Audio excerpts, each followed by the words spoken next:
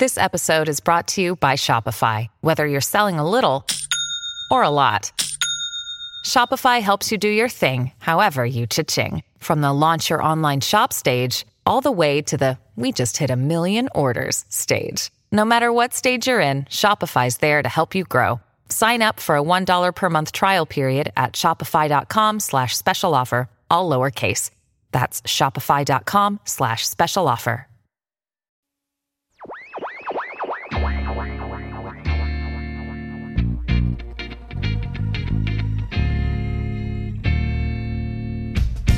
All right, what's happening, everybody? It is Bob Wankel alongside Anthony Sanfilippo. This is a new episode of Crossed Up. Phillies coming off of an important series split with the New York Mets. A little bit of a stumble on Saturday and Sunday, but they bounced back with an important, dramatic 9-8 win today. Anthony, have not talked to you in a while. A lot has happened. What's going on, man? Hey, you know what, Bob? Let me say, there was so many times over the course of the last 2 weeks, which, of course, the reason we haven't recorded is because I was a little bit out of pocket having to concentrate so much on the Flyers playoffs. Obviously, that's over now. But there was so much that was going on with this team. Like the emotions that you have, they were going – it's like a roller coaster. Like, oh, my God, they're winning all of a sudden. Oh, they might be a real contender. Oh, but there's that bullpen again, and it pulls you right back down again. Oh, but they're winning some more. Oh, but then the bull, and it's just like it's just a little bit of pulling you in both directions. I don't know where to be right now. Like this was a good win today, this 9-8 win. It was a good win. It was an important win, but I don't feel great about it. Like I don't feel great that Gene Segura had to have 4 hits and 5 RBI because the team blew a 6-0 lead. And I don't want to sound negative because the Phillies are still in a very good spot. They're probably going to make the playoff, especially with the schedule that they have in front of them. But it's just frustrating. You know what I'm saying? Like, oh, why can't it ever just be consistent? I don't know. That's just me. There's 2 games over 500. It's a positive. It would have been nice to have them go out, hold on to a 6-0 lead, play clean baseball. And I think that was the thing that stood out to me today and really has kind of plagued them at different points throughout the season. They just aren't pretty. Defensively, they don't do things well at times. It seems like things snowball on them. The bullpen has just been a mess from the jump, and I know that they had stabilized a little bit when they went through their winning streak, but it's been a tough go all around. When you look at this bullpen and what it's done, ERA is back up over 7 again. It's back to being Major League Baseball's worst bullpen. It had temporarily climbed out. I believe that the Rockies actually surpassed them for a few days in terms of ERA.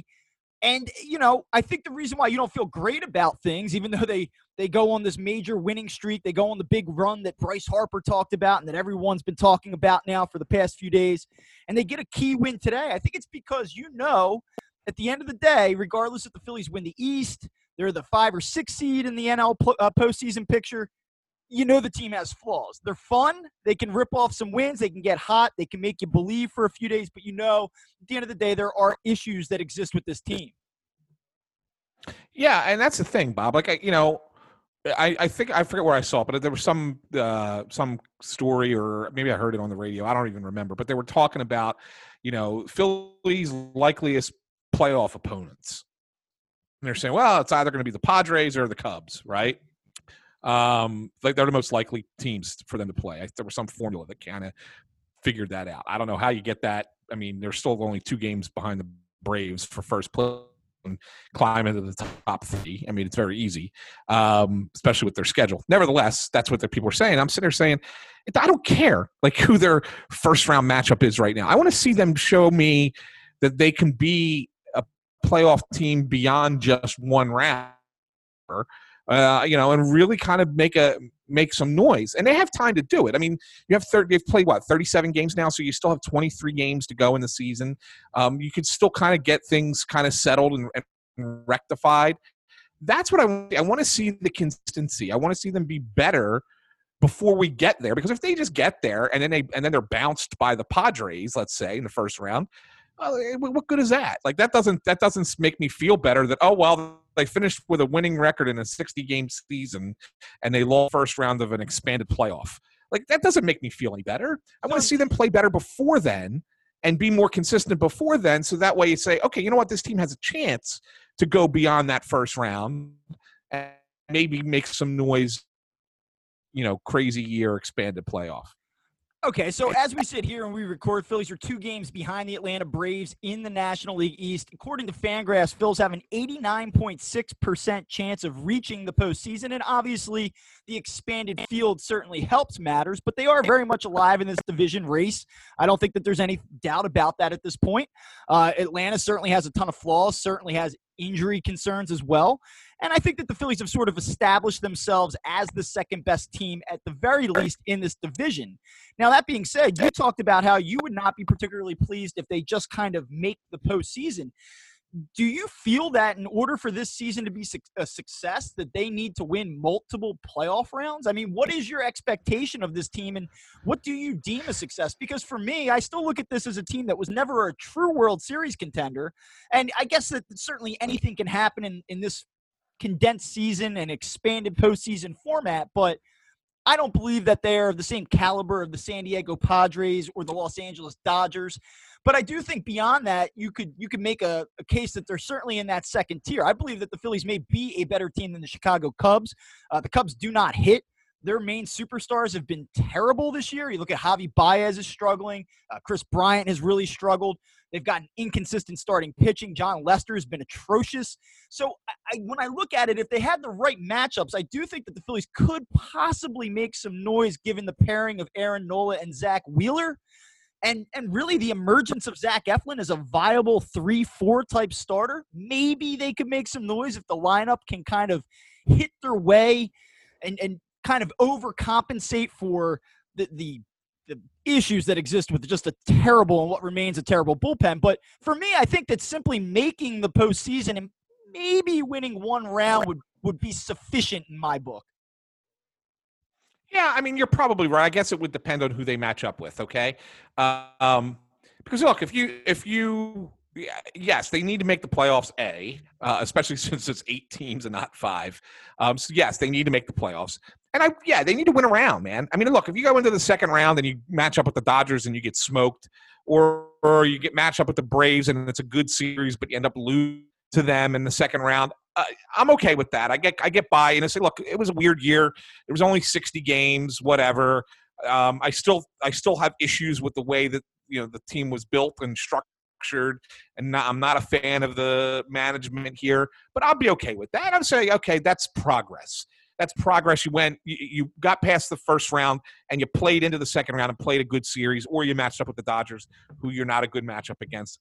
I get it. The Dodgers aren't a good matchup against anybody. I mean, you can make a realistic case that I believe they are 30-12 right now. You can make a legitimate case that the LA Dodgers don't have to win again this season to make the playoffs. And if they do, it's probably 1 or maybe 2 more games.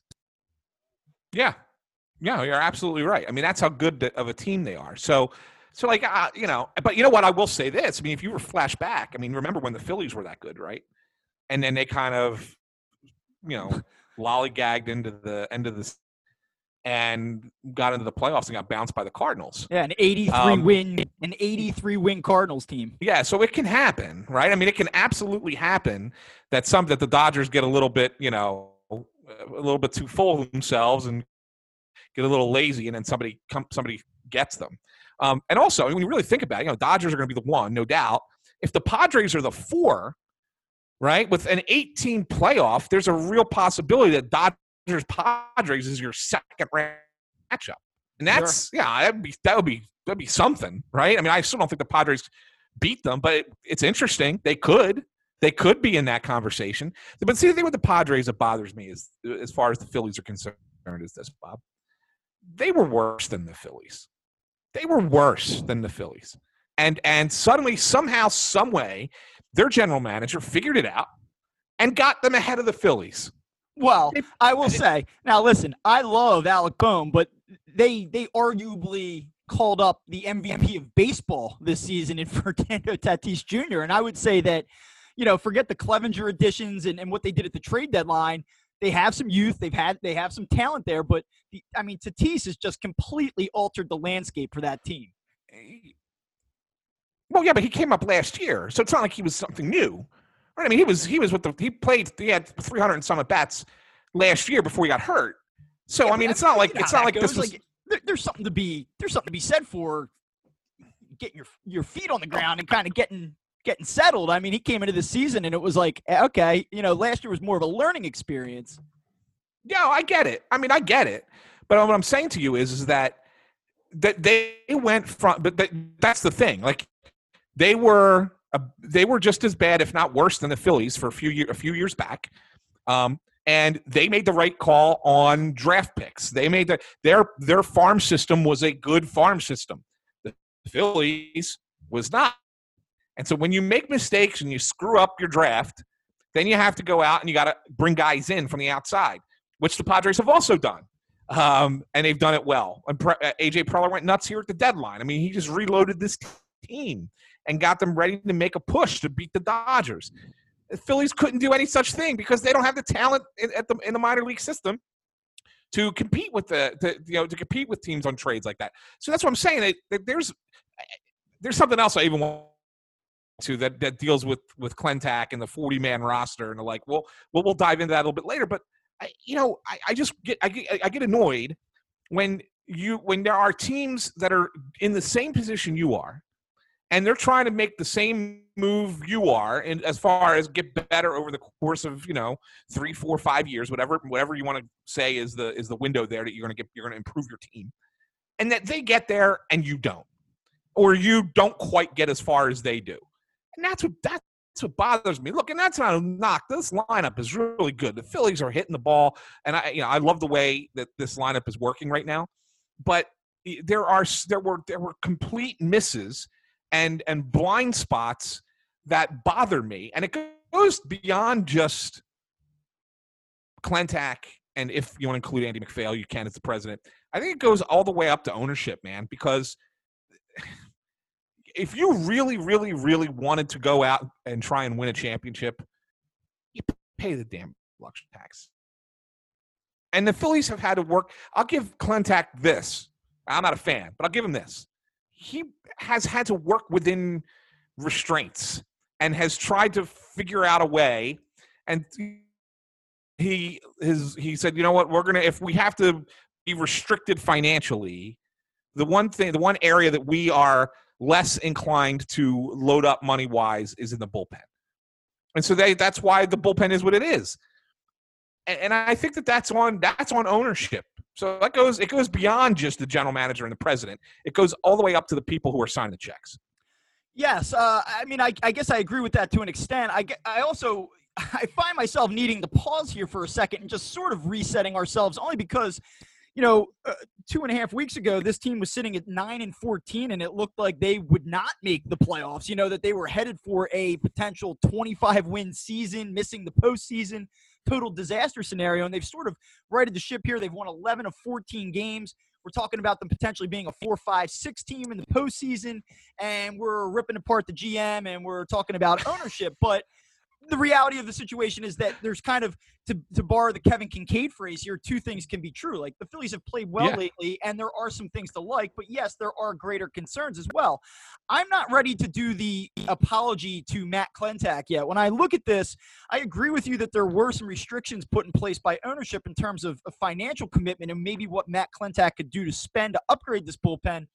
At the same time, though, part of the reason that they didn't have the prospects to go out and add pieces at the deadline is because Matt Klentak and his development team weren't able to cultivate the pieces necessary to make these types of deals, and that falls on him. Also, when I look at the financial aspect of it, I'm not just ready to say, hey, listen, it's all John Middleton's fault. He has over $200 million to play with in his payroll, Matt Klentak, and he's made some questionable decisions that have put him in this spot. Now, considering how bad this bullpen was, when you look at guys like Brandon Workman, Heath Hembree, when you look at guys like David Hale and David Phelps, I don't know. Like, you go out and you get Phelps, and we talked about it at the time. You weren't blown away by that move. I thought, given what the Phillies had in their bullpen, certainly Phelps is an upgrade. He has not been particularly good thus far. Heath Hembree's given up a ton of home runs since he's been with the Phils. You look at what Workman's done, he's mostly gotten a job done, but at the same time, he flirts with disaster almost every single time he's out there. So I look at this thing as a whole. I still question his ability to identify talent. I still question his ability to kind of make decisions that where you're maximizing and you're getting the most out of potential lesser value type of players. But I will give him credit for going out and getting Zach Wheeler, who continues to pitch very well. He had another good game on Monday, 6 innings, 3 runs, a little shaky at the end there, 83 pitches. But Zach Wheeler's been everything that the Phillies could have possibly hoped for. You have to kind of say, hey, Matt, nice job. Good work on that one. You can, and I've heard a lot of people talk about Jay Bruce and how that was a great move by Matt Klentak because Jay Bruce came cheap. Well, when Jay Bruce has been in the lineup, he's been extremely productive. The problem is what? He's never in the lineup because he's always hurt. So, if he's going to be a fundamental key contributor to your lineup, well, you can't have the guy on the DL every other week. And that's sort of what the deal has been with him since they acquired him last season. So, it's weird. Like, I heard a lot of people take the stance that maybe we're being too hard on Matt Klentak and maybe we should ease up a little bit. But I still believe that the Phillies have fatal flaws. And at the end of the day, their inability to correct those fatal flaws are going to fall at his feet. And that's just the way that I feel. All right, and you're right. And look, I know that it's kind of hard to start off this podcast. First time we're talking in a couple weeks, and we're already on the negative. But and I get it. And there are positive things, and we'll get to them. And this is the one thing I mentioned earlier that I wanted to get to. And since we're talking about Klentak, we'll bring it up now. Another fatal flaw, and I agree with you. I mean, I'm not by any stretch of the imagination trying to defend the general manager. The only thing that I kind of say, all right, I kind of understand maybe your purse strings were a little tighter than it needed to be. And so I kind of understand why you devalued that because that was the least important thing for your team. Okay, yeah, I think that became evident watching the second half of last season and what Gabe Kapler and what that team was trotting out, right, in August and September. And certainly I understand that. Like, I agree with what you're saying. If you're going to devalue one component of this team in light of where they were at after last season, it is the bullpen because that there is some variance in performance. That guys can get hot. It's a short season. Let's see what happens. I understand the philosophy, but I mean, at the same time, the Phillies just talk about how they want to be contenders and what they expect and what they believe they're going to accomplish. My goodness, it was the most glaring evident flaw that even a casual fan could have identified back in March, back in July. Yeah, absolutely. And the other thing that I wanted to add here is, here's a situation where you look at the lineup today and Bryce Harper has to play center field today. And the reason Bryce Harper has to play center field today is because the Phillies have, guys that are hurt. Kingery, who was your starting second baseman at the beginning of the year. Roman Quinn has a concussion, and Jay Bruce, who you mentioned, is always hurt. He's hurt again. So that's 3 guys who can play the outfield, although Kingery technically isn't going to be an outfielder this year. He was going to be your full-time second baseman. Okay, so let's keep that in perspective. The Phillies now have to play start Bryce Harper in center field in this game because they don't have enough outfielders. Which is go even further, they don't have enough position players on their 40-man roster. Doesn't mean that there aren't guys in Lehigh Valley on that 60-man group who can play positionally, who can play outfield or infield, whatever, okay? But they don't have any more on the 40-man, which if you got what? How many batters are on the roster now? 14, right? 14 batters, I believe they have. And then the 3 guys who are hurt. That means that they got 17 hitters on the 40-man roster and 23 pitchers. Is that a good balance? I don't know. To me, I believe if you're going to I was going to say, if you're going to devalue the bullpen, let's just say if that's the major league perspective, like the least important thing is our bullpen, then couldn't you then sit there and say, maybe have an extra bat or 2 available to us, and that if those guys on the 40-man who are bullpen pieces, who we could shuttle in and out, who can come and go as they please, because our bullpen is not very good, we can just add and subtract with those guys, and to have the bats. I mean, there were so many professional hitters, veteran players who they brought into training camp back in March, who they let go and went to other teams, and I get it, and that's kind of what you do every year. But you put yourself in a position where they only have 4 outfielders on the roster and don't have one else to go to. Heaven forbid somebody gets hurt. Now you got to get rid of somebody that you didn't want to get rid of and bring in somebody who's really not good to play in that spot. I just think that's bad management right there. Well, I look at this, and I said this before. I believe that a lot of what they're doing with the 40-man is more of an indication of how they plan to play, plan to play next season, and guys that they have to kind of consider holding on to, or that they could possibly lose if they don't protect them. And I think that a lot of the maneuvering that you're seeing with the 40-man is about that.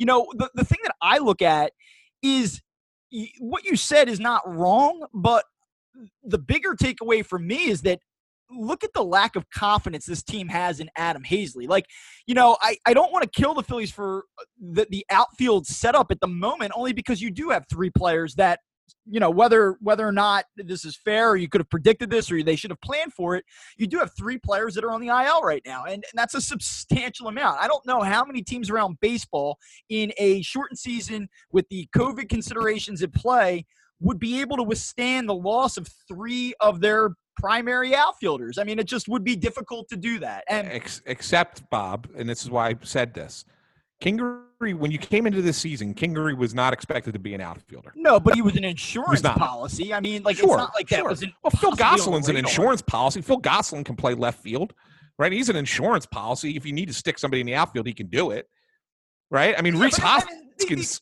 technically. Are we making a bigger deal out of this than really needed it? Right? Yeah, but are we making a bigger deal out of this than we need to be? I mean, like, Bryce Harper played center field today because, they didn't want Adam Hazley to face a lefty. And, like, you got Roman Quinn will be eligible to come back, I believe, next weekend. And you have Scott Kingery who can come off the IL on Thursday. Now, whether or not that happens, I don't know. But he is close from what I understand. So we're talking about holding it down for 2-3 days here. It's like I just don't know that this is that big of a deal. And like, are we nitpicking here now? Like, I don't know. No, I don't think I'm nitpicking at all, because this has happened before. I remember us having a podcast where we discussed this, and I said to you that the only position player that was available to them on the 40-man roster, and they called him up several times and during the year, and he couldn't even make contact, was Mitch Walden, if you recall this. Sure. And it was like, why is that the only option you have? And I look at it and I say, well, all right, when I think if the thought process is, well, we got to protect all these pitchers because we're going to need them in the future, and we're going to be preparing for the future seasons with all these pitchers. Well, how did that work out? Because guess what? The bullpen stinks. So how did that really work out? Because all these young pitchers, whatever, and then they don't stick around, and they don't work, and they're not there. So I still think you're burying the lead here. In 2017, the Phillies take Adam Hazley with the 8th overall pick in the MLB draft, and they don't trust him. They hide him against lefties. They don't want him out there. And by the way, like, I know that there's been this big groundswell to get Adam Hazley more playing time, and how I don't know, Joe Girardi must have something against him. You know what Joe Girardi has against him? He just doesn't have a lot of upside. He can give you a decent at bat against a righty. He's an okay center fielder, but people talk about him like he's this super instinctive, wonderful center fielder with all of this upside. Like, he does not have that. I'm sorry, he doesn't. And, he doesn't. People want to focus on Sunday and the ball that Dom Smith hit out to center field that he misplayed that cost them an early run. And I thought that play sort of set the tone for what ensued. Now, I don't believe it cost the Phillies the game, but, the play that really jumped out at me yesterday was the 7th inning, and the Mets were winning 7-1. Pete Alonso hits a ball into the left center field gap on the ground. And Adam Hazley takes this really lazy route to the ball. He kind of like lollygags after it, picks it up, kind of doesn't make an aggressive throw back into the infield. Well, Alonso's busting ass up 6 runs around first base and takes 2. And to me, like, you're a guy that hasn't had a ton of playing time. You're probably a little bit disappointed with the way things have played out here so far. And, like, that's the effort that you're going to give. And, like, to me, I almost wonder, and Joe Girardi would never admit this, and maybe I'm making something out of nothing, and maybe I'm the one that's nitpicking, but I believe that play played a decision in Girardi's mind to not start Hazley today against the lefty, and maybe give him that opportunity that he hasn't had yet. Yeah, I think you're spot on with that, Bob. That's how I would expect it. I mean, this is Girardi's not the kind of guy who's going to miss that, right? He's going to see that, and he's going to address that. That's the one thing about Joe that we love, right? I mean, that's one of the things that fans love here, because like you look at a guy like Segura this year, and he's busted his rear end every play. Like, I can't think of a play where I sat there and said, man, Segura didn't hustle there. Even on plays where you get mad at Segura, like running from shallow left field across the other side of the pitcher's mound to try and catch a pop-up, right? I mean, it's over hustle in that case. But at least he's trying, he's busting, and he's going hard. I guarantee you that that's a Girardi thing, and I guarantee you that you're right, that Hazley being lazy yesterday out there, not only just the misplay in the first on Dom Smith, but that late inning play in the 7th inning as well, that ruffles the feathers a little bit, and you're right. It's probably what's keeping him out of the lineup. And that's a damnation of, again, the way that this team has drafted. Because really, other than Alec Bohm and maybe Spencer Howard, we still, it's still yet to be seen with him. He's going to take a little bit of time.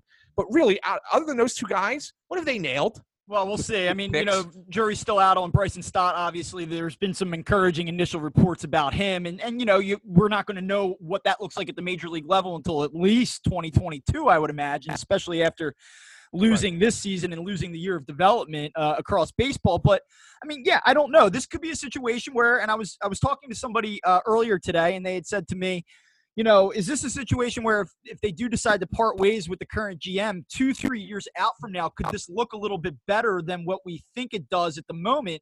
Kind of like a la Ed Wade when they parted ways with him back after, I guess that was the 2005 or 2006 season when they moved on from him. And I said, I guess it's possible if Bohm blossoms into a superstar and so does Spencer Howard and Bryson Stott arrives and he's great, then maybe we're having a little bit of a different conversation here. But in general, I do think it's an indictment of the way that they've drafted and the way that they've developed. And, in this situation, for Adam Hazley not to be in the game, and you've had Bryce Harper talk about in the past, hey, I don't want to play center field. I'm not comfortable there.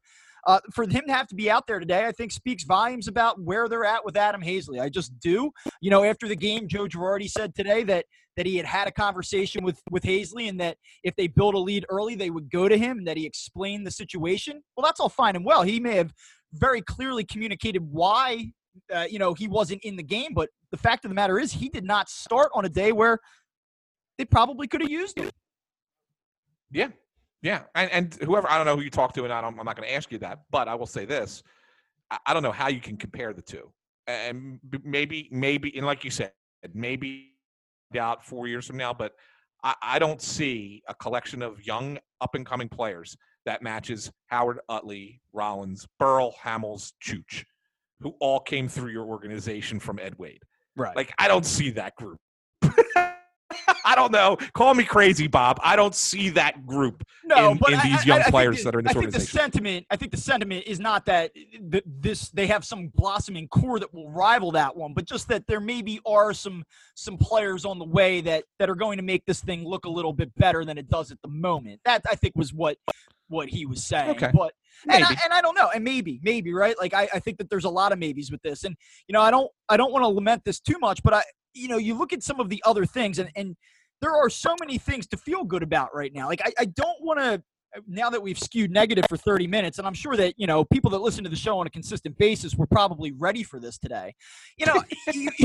You have to be realistic, and that's what I kind of keep coming back to. And my thesis here is that the Phillies are a playoff team that could possibly, if the stars align correctly, make a little bit of a run, and I believe that. But if you're being realistic, you can't just say, hey, listen, this team's won 11 of their last 14 games and all is well in the world. They're not. I mean, there's still issues here that have been here all along, and they were on full display on Monday afternoon. I mean, we saw it once again.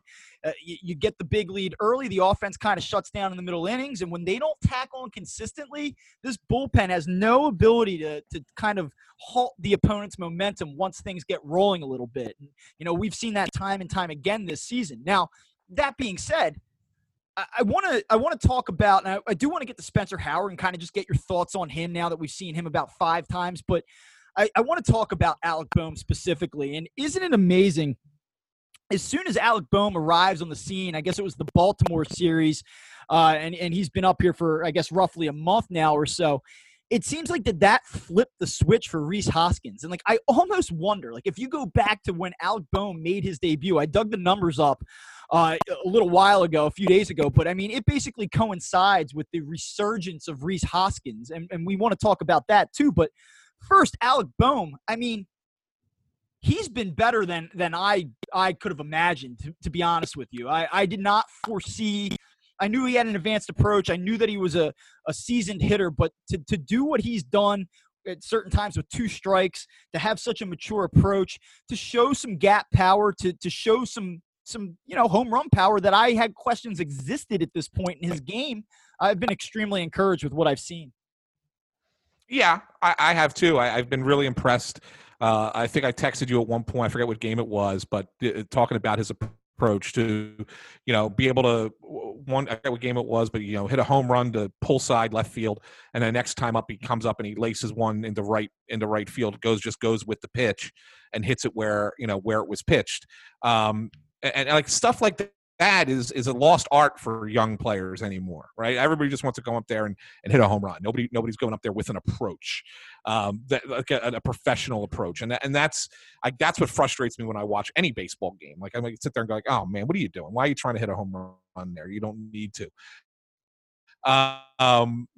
So like I really was impressed. I have been completely 100% impressed with Alec. I think he's been, and he arrived sooner than I expected as well.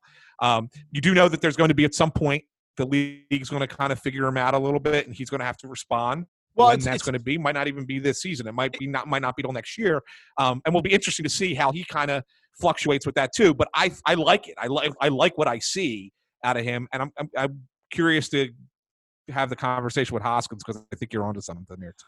Well, it's interesting you say that the league's going to catch up to him. Obviously, he ran into a pitcher that's just on another planet right now in Jacob deGrom on Sunday, but he had up until the 8th inning today, a hell of a series here. I mean, he really struggled. I believe he was 2 for 17 coming into that at bat in the 8th inning where he hit the game-tying single to right field. And a lot of young hitters at that point, I think, would start to feel like maybe the moment's getting too big for me, or, hey, I'm hitting my first real slump since I've been up here. And you start to see guys, pull out, try to jack the ball to left field. And what does he do?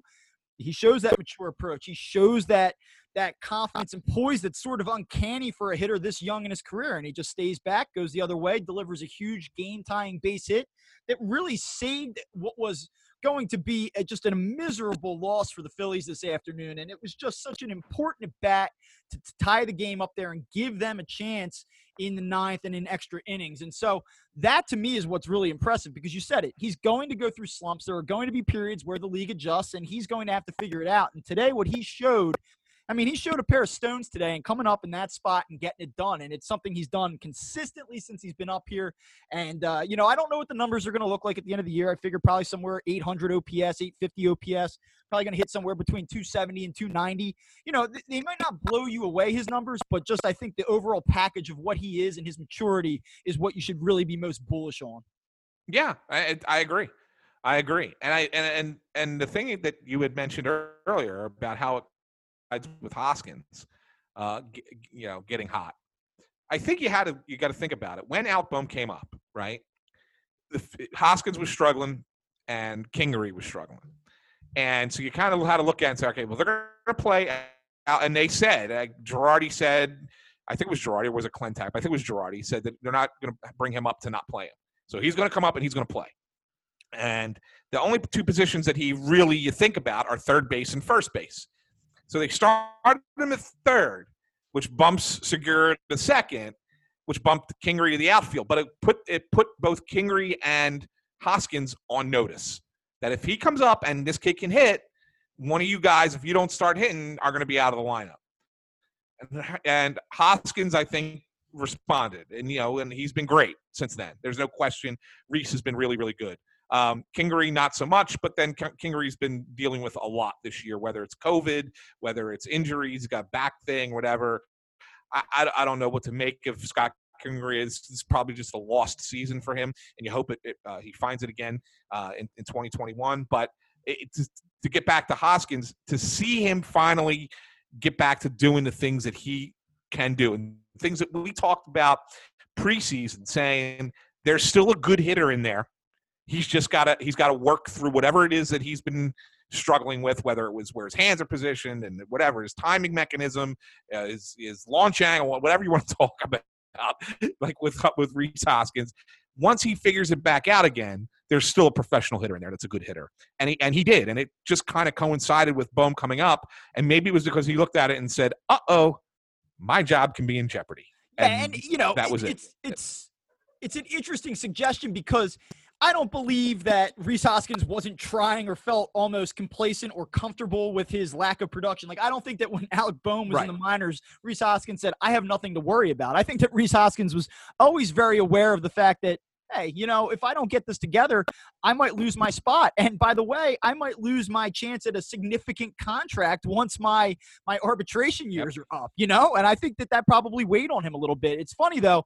I tweeted last Tuesday. I said, I have no idea if the threat of Alec Boehm grabbing some starts from Rhys Hoskins sparked urgency, but his OPS has climbed 324 points since the day he arrived. And, basically in light of what we've seen this past week, nothing's really changed. I mean, Rhys Hoskins' OPS has basically risen by 300 points since the day that Alec Boehm was called up. So while it may have been a coincidence, and it likely was a coincidence, it certainly has coincided with the resurgence of Rhys Hoskins. Now, interestingly, I think that there's two different things at play here that have sort of sparked his bounce back. And number one is the mental component of this. And we've talked a lot about Rhys Hoskins on this show and what's been going on with him. But, when you got to the All-Star break last year and he had the second half that he did, hit 180, was a total mess.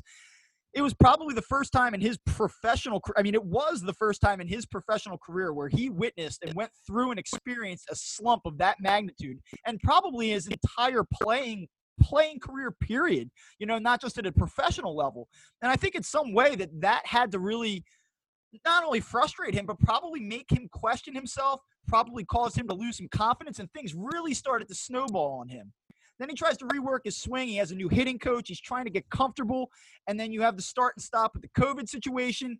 Probably still wasn't comfortable when he came back in July.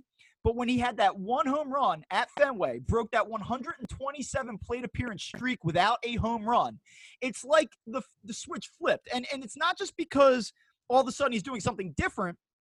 It's because he says, oh, yeah, you know what? I can have success, and I am a good hitter. And I guarantee you in some way, shape, or form, though, it seems so trite. It seems sort of cliche to make the suggestion. I do believe that one hit, one at bat, one time getting that feeling back can change things for a player.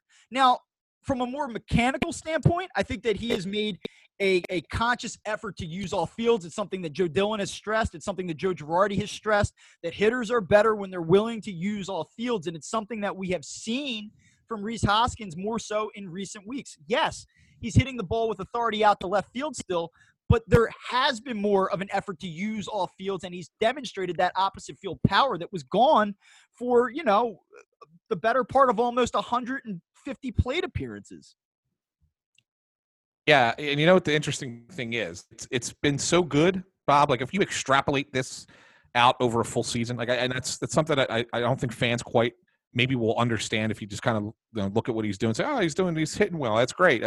He's okay. It's about time he's starting to hit. But if you really extrapolate this out, and you look at it, 254 batting average is what it is. That's fine. But over a course of 100, the pace that he's on right now would be a 40 home run pace. The RBI pace that he's on right now would be 100 RBI pace.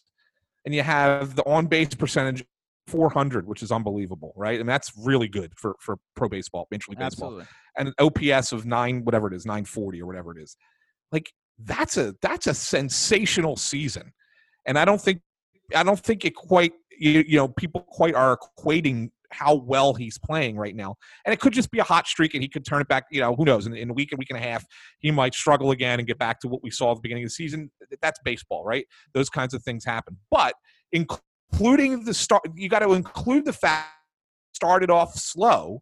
He's still on what would be that 40 home run, 100 RBI, 940 OPS, 412 on base pace, which is pretty darn good. Only a handful of guys in Major League Baseball put up those kinds of numbers. Yeah, you would think given the cold start and then the recent hot stretch that it sort of kind of evens out, that the numbers that you speak of and the 162 game pace that you speak of is a potentially realistic gauge of the type of year he's having, that it's not just born out of one hot week. I mean, because you consider how cold he was, at least in terms of balls in play, right? Like the on-base production, the on-base skill has always been there all along. But when you consider how poor the on-base or ball and play production had been up until, roughly 2.5, 3 weeks ago, yeah, I think that you're getting an accurate gauge on what type of player he could possibly be. And he's always going to be streaky.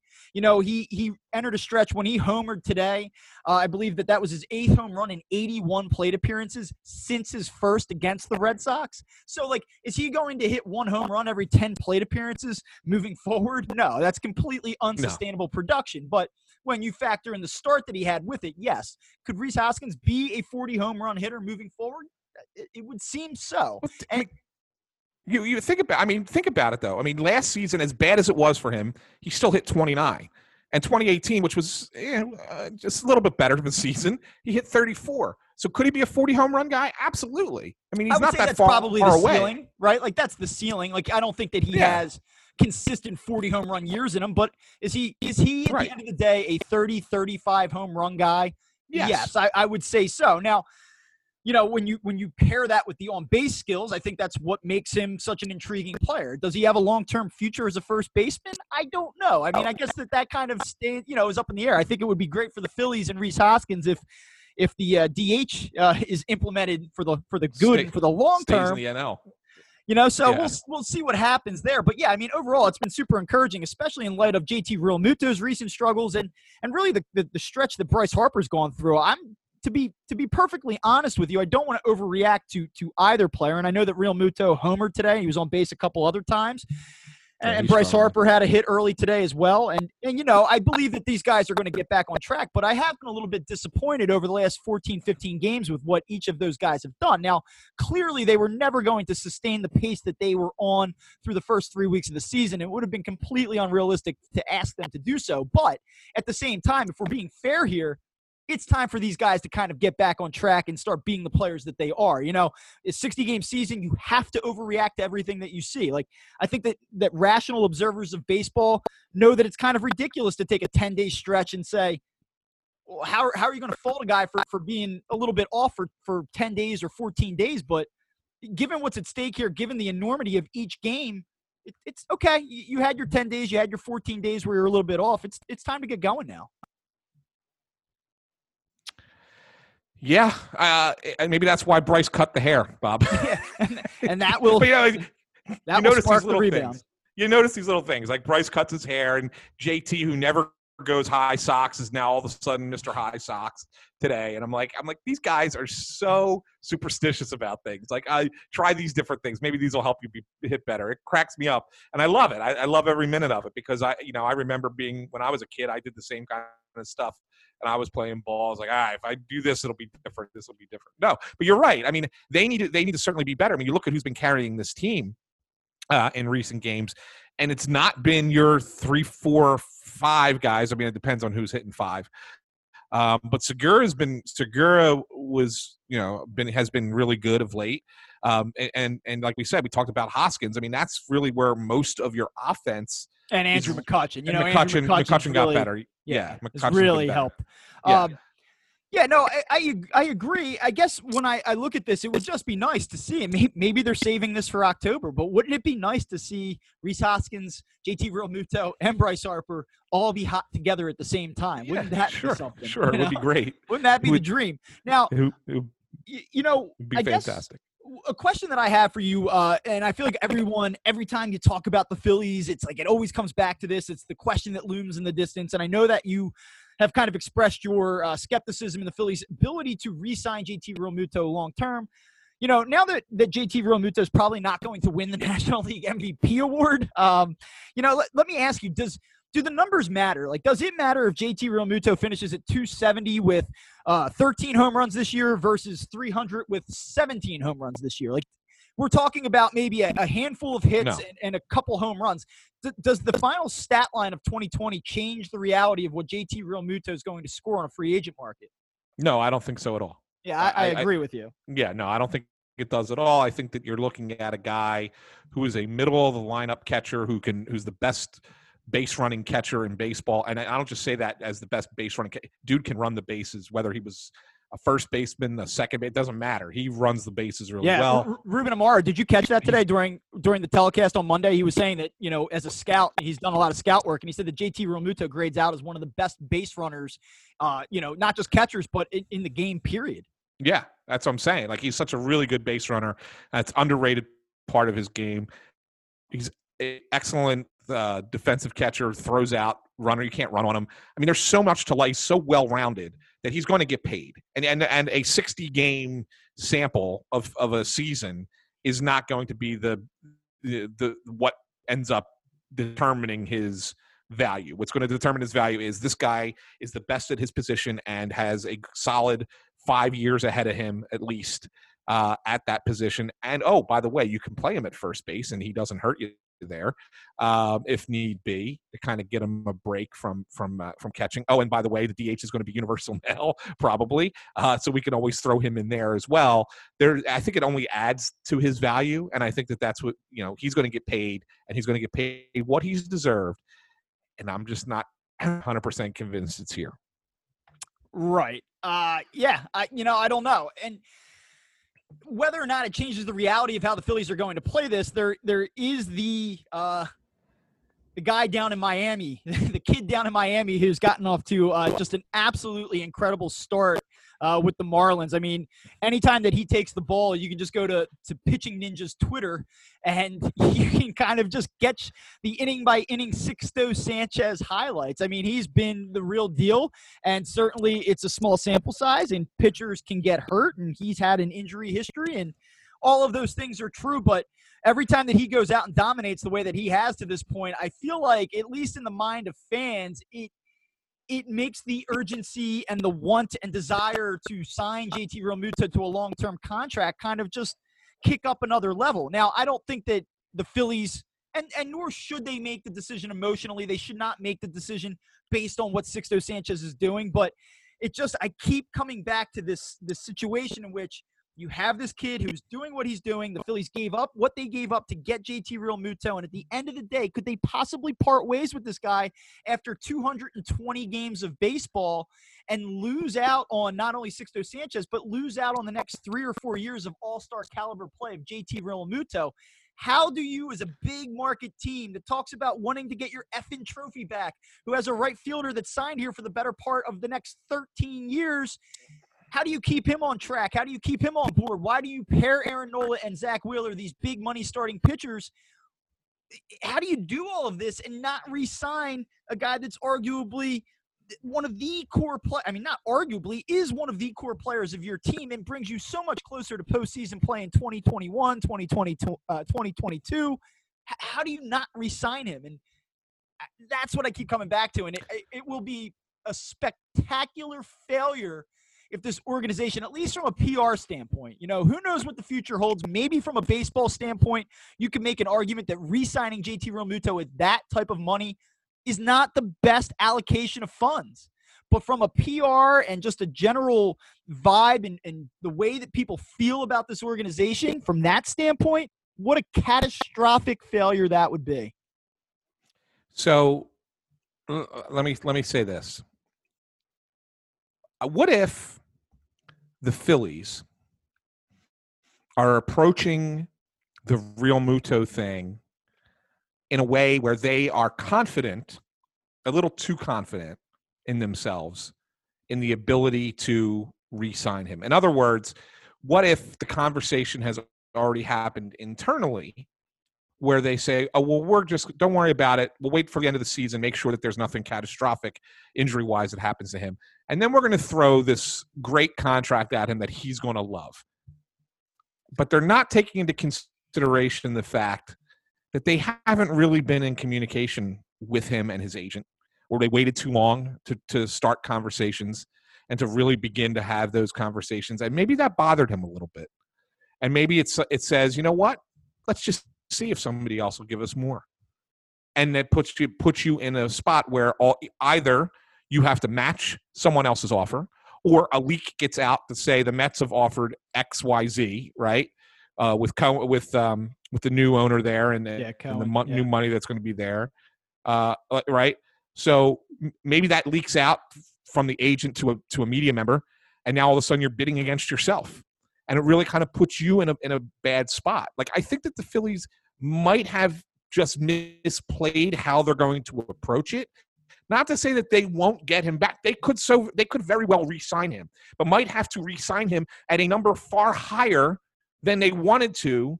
And if they could have avoided that if they would have just engaged with him sooner, thrown a contract at him out now prior to the season, not let him hit free agency. Like those kinds of things, if you took that approach instead, you might have had a much better chance of keeping the guy. And now you're putting yourself into a spot where you might have to overdo it in order to keep the guy, and you should never have been in that spot to begin with. That's a failure on the organization's part, as far as I'm concerned. Yeah, I mean, I'm going to let things play out before I drop the hammer there. I don't want to speculate too much in hypotheticals. Rob Motti, a few weeks ago, AP writer, also 97.5 The Fanatic, reported that there had been no meaningful contact between the Phillies and Real Muto's representation. Right. I don't know what's happened since then. Certainly, those talks could have started. There could at least be a feeling out process here. I don't know. Maybe the Phillies come in and they get a reasonable deal done with JT Realmuto, or, what we expect the deal to look like. And we just all say, hey, listen, it wasn't pretty, but they got it done. The player wanted to be here. They made it happen. And we all just move forward. And I've also heard people suggest that there's this idea, well, what if you go out and you get a league average catcher and then you use the $25 million you're saving on JT Realmuto, or the $20 million if you, let's say you paid a free agent $5 million or something in that neighborhood. What if you use that $20 million to go out and buy a closer, add to your starting rotation, which you're going to need to do? What happens if you go out and maybe get another meaningful outfield piece, or re-sign Didi Gregorius, who's going to be an unrestricted free agent? And I say, yeah, I understand that. There's a lot of different ways you can spend $25 million, and maybe you can spend it more efficiently. But I just come back to the optics of the situation. And like you said, are they overconfident? Have they sort of, played their hand too slowly here? All of this is possible. We talked about it back in July, and I've had a hard time moving off of this. I just don't see how these two sides, I see how one side doesn't come to the table and gets the deal done, but I just don't see how the Phillies can let this happen, though.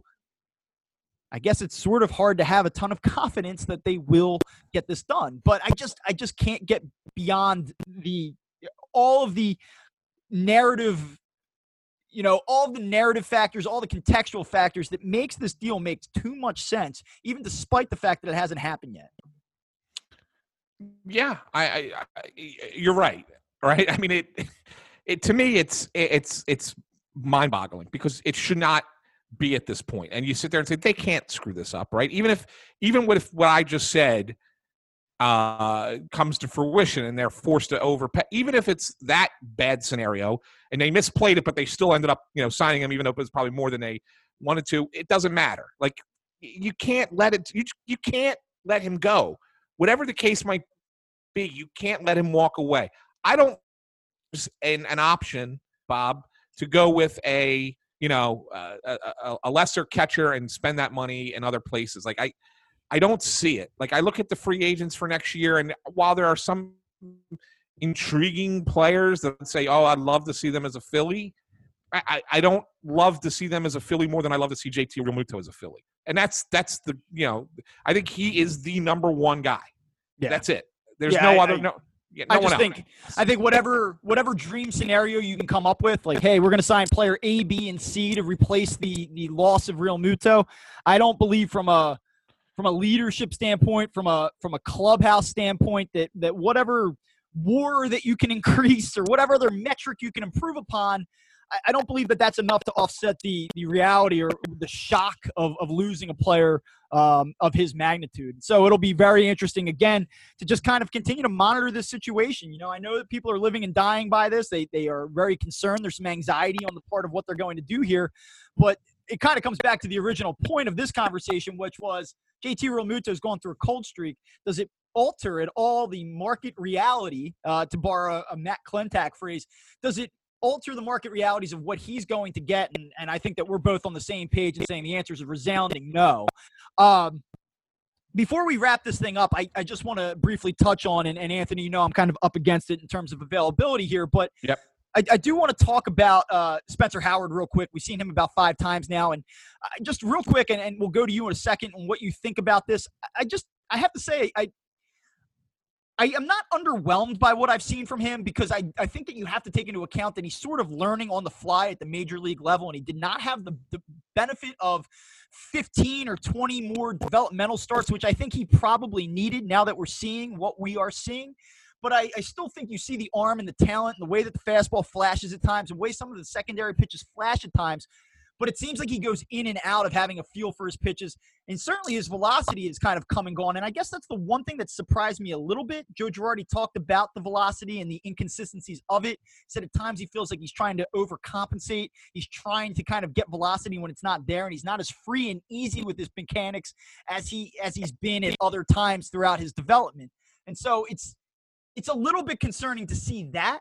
It's a little bit concerning that we haven't gotten that one start yet out of his 5 where you say, like, wow, there it all is. You know, there's going to be growing pains, but it was all on display tonight. And we haven't seen that yet.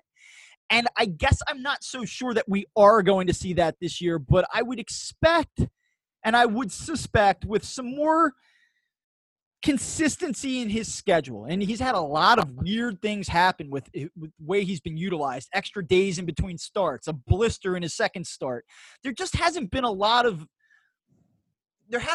consistency in his routine to this point. I do think that that's played a factor in his, what I would call somewhat underwhelming start. Yeah, I agree with you, and I know I don't want to give you a real long answer in response because of our time constraint, but I will say that I'm willing to give him the time that he needs.